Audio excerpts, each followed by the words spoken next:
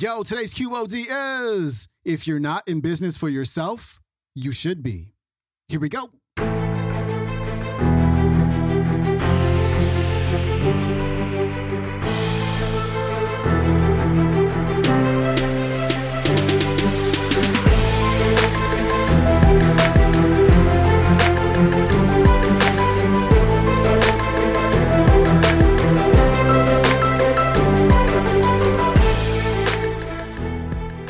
Welcome back to the Quote of the Day Show. I'm your host, Sean Croxton of SeanCroxton.com. Thanks so much for tuning into our Finance Friday episode where we talk about all things money mindset. We've got Rabbi Daniel Lapin on the show.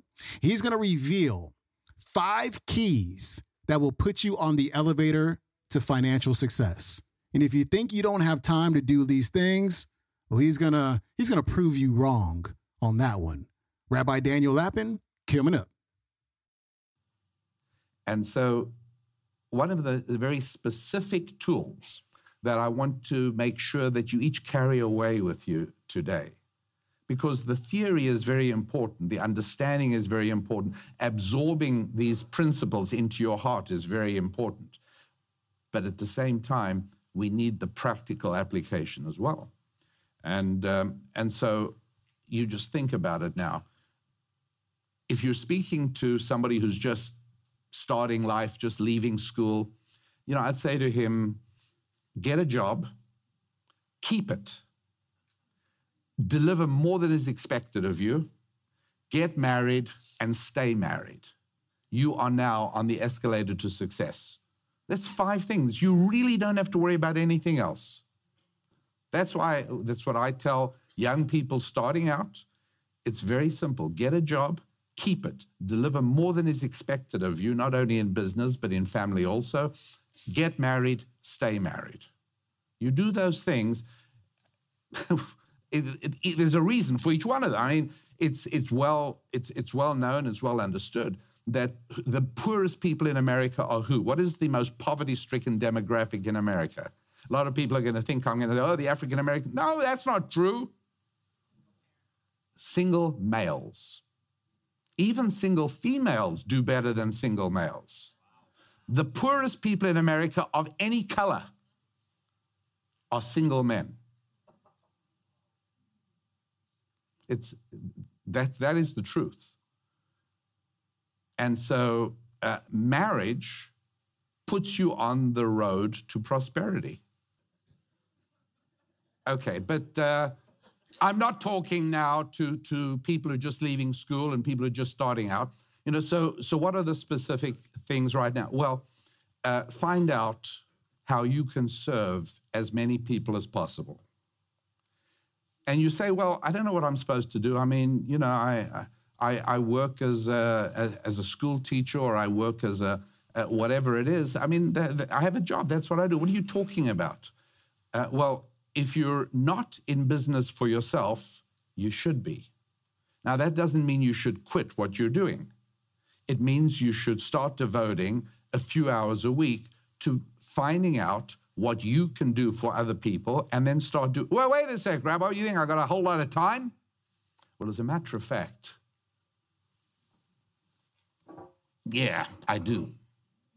I do think you got a whole lot of time. If there is anybody in this room who does not own a television, put up your hands. 2 of us. Everybody else has plenty time, I promise you. Just stop watching. And by the way, now I have to include not just television, but watching cat videos on YouTube. Stop it. Stop it.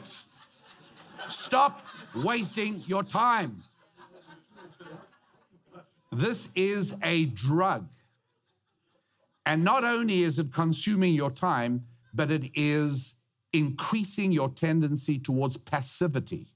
It's increasing your tendency towards being a spectator of life. Stop it. Just break free. And if you do that, I guarantee you, I've just given you probably in the area of 5 to 10 hours a week. Do you know what you could do with 5 or 10 hours a week? Do you know what sort of business you could begin with 5 or 10 hours a week? There's not a person here that doesn't apply to. Now, I'm not saying you can come up with the idea of what to do in 30 seconds.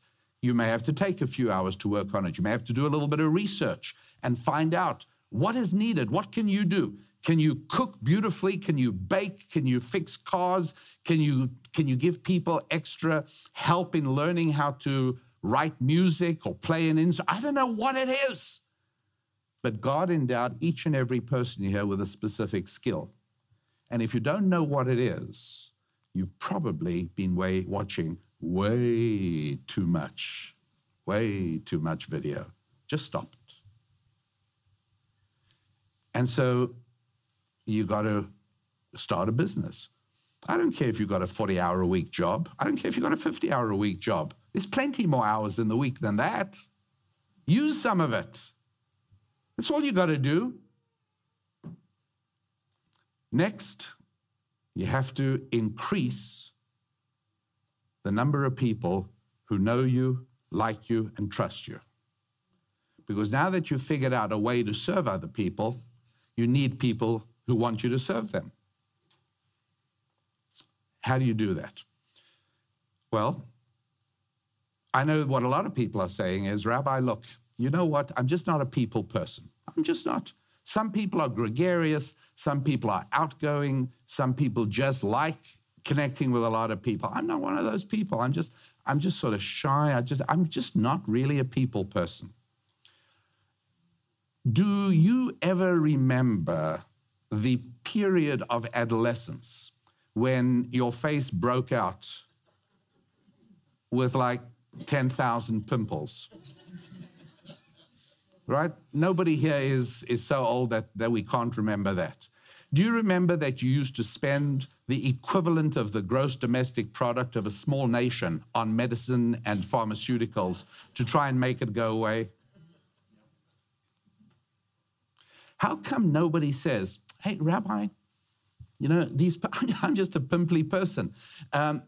What do we say? You know, all these people are going around spending money on curing. You know what? I'm okay with it. I'm just a pimply person. That's what I am. I don't remember anybody doing that. Nobody accepted a shortcoming and said, oh, that's just how it is. Nobody does that. But we do that with shyness. Shyness is a handicap.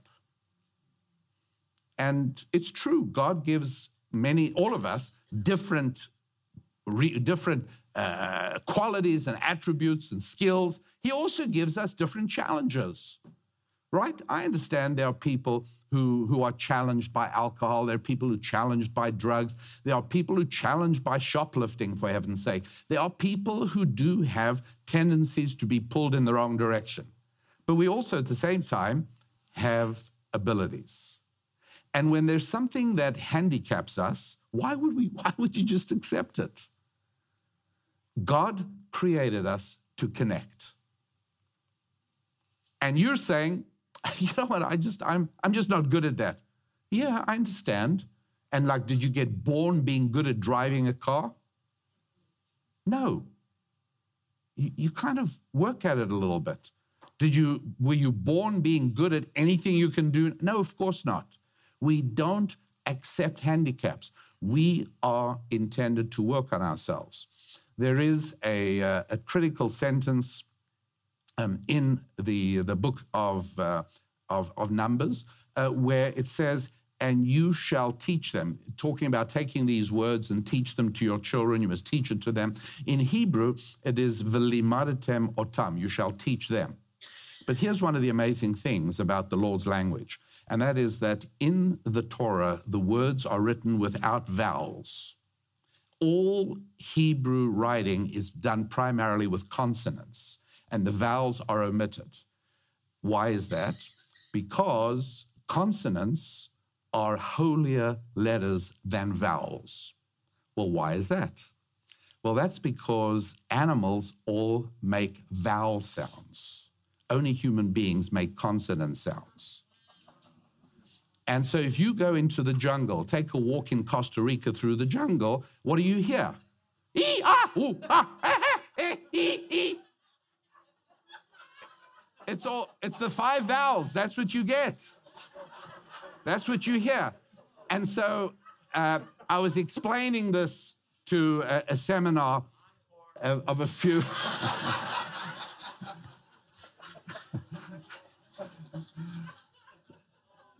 Tim, you're a great teacher. You really are. Somebody said to me, Rabbi, you may be right in general, but I got a parakeet that really talks with full consonants and everything. I said, he really doesn't. Oh, yeah, he really does. I said, all right, would you mind if I came over to your house and listened to this parakeet talking? Oh, we'd like you to. You'll see you're wrong. I took my nifty little Sony tape recorder. Well, it's actually a digital recorder. What's great about it is you can vary the speed. What did I do? I said, now make your parakeet talk. You know, so this feathered mess starts making a noise, and sure enough, you know, it says words that I see why she thinks it sounds, because it kind of sounds like it. And, I'm very impressed. But meanwhile, I'm recording it.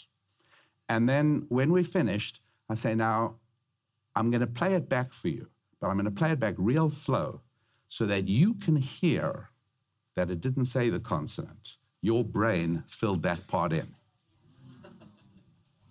Yeah. Played it back, and sure enough, parakeet never said a single consonant.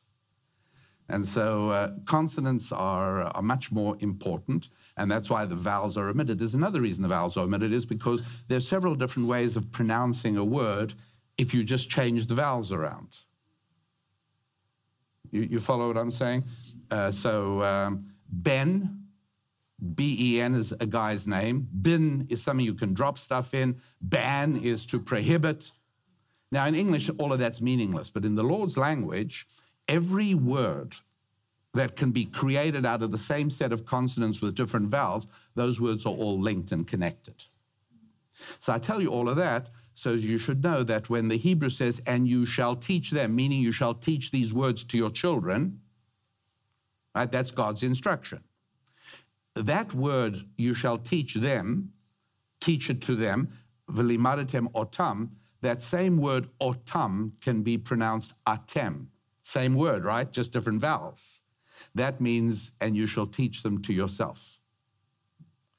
Meaning that God wants each and every one of us to regard ourselves as our own most important child.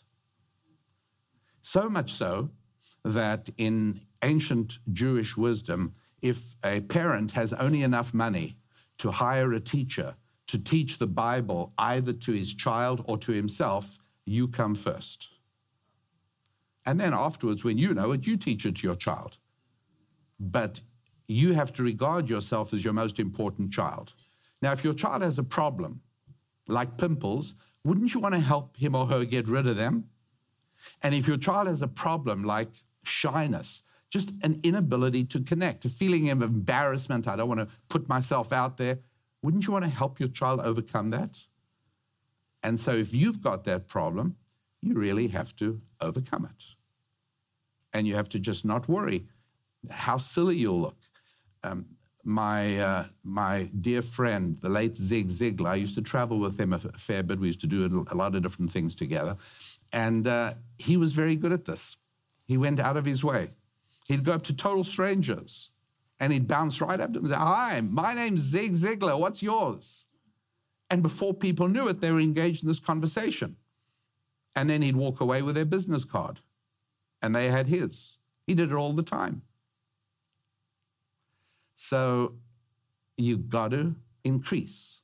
But wait a second. How do you do it? Here's a very important principle in ancient Jewish wisdom. We treat numbers as truly very important. What I mean by that is that when they say numbers don't lie, it's true. People lie with numbers, but numbers don't lie. And so I would urge any of you who don't yet know how to read a financial statement, take some of that time you were wasting on cat videos and get out a good book. And there's 100 great books on just really easy introduction to understanding financial statements. Do yourself a favor, because here's a general rule.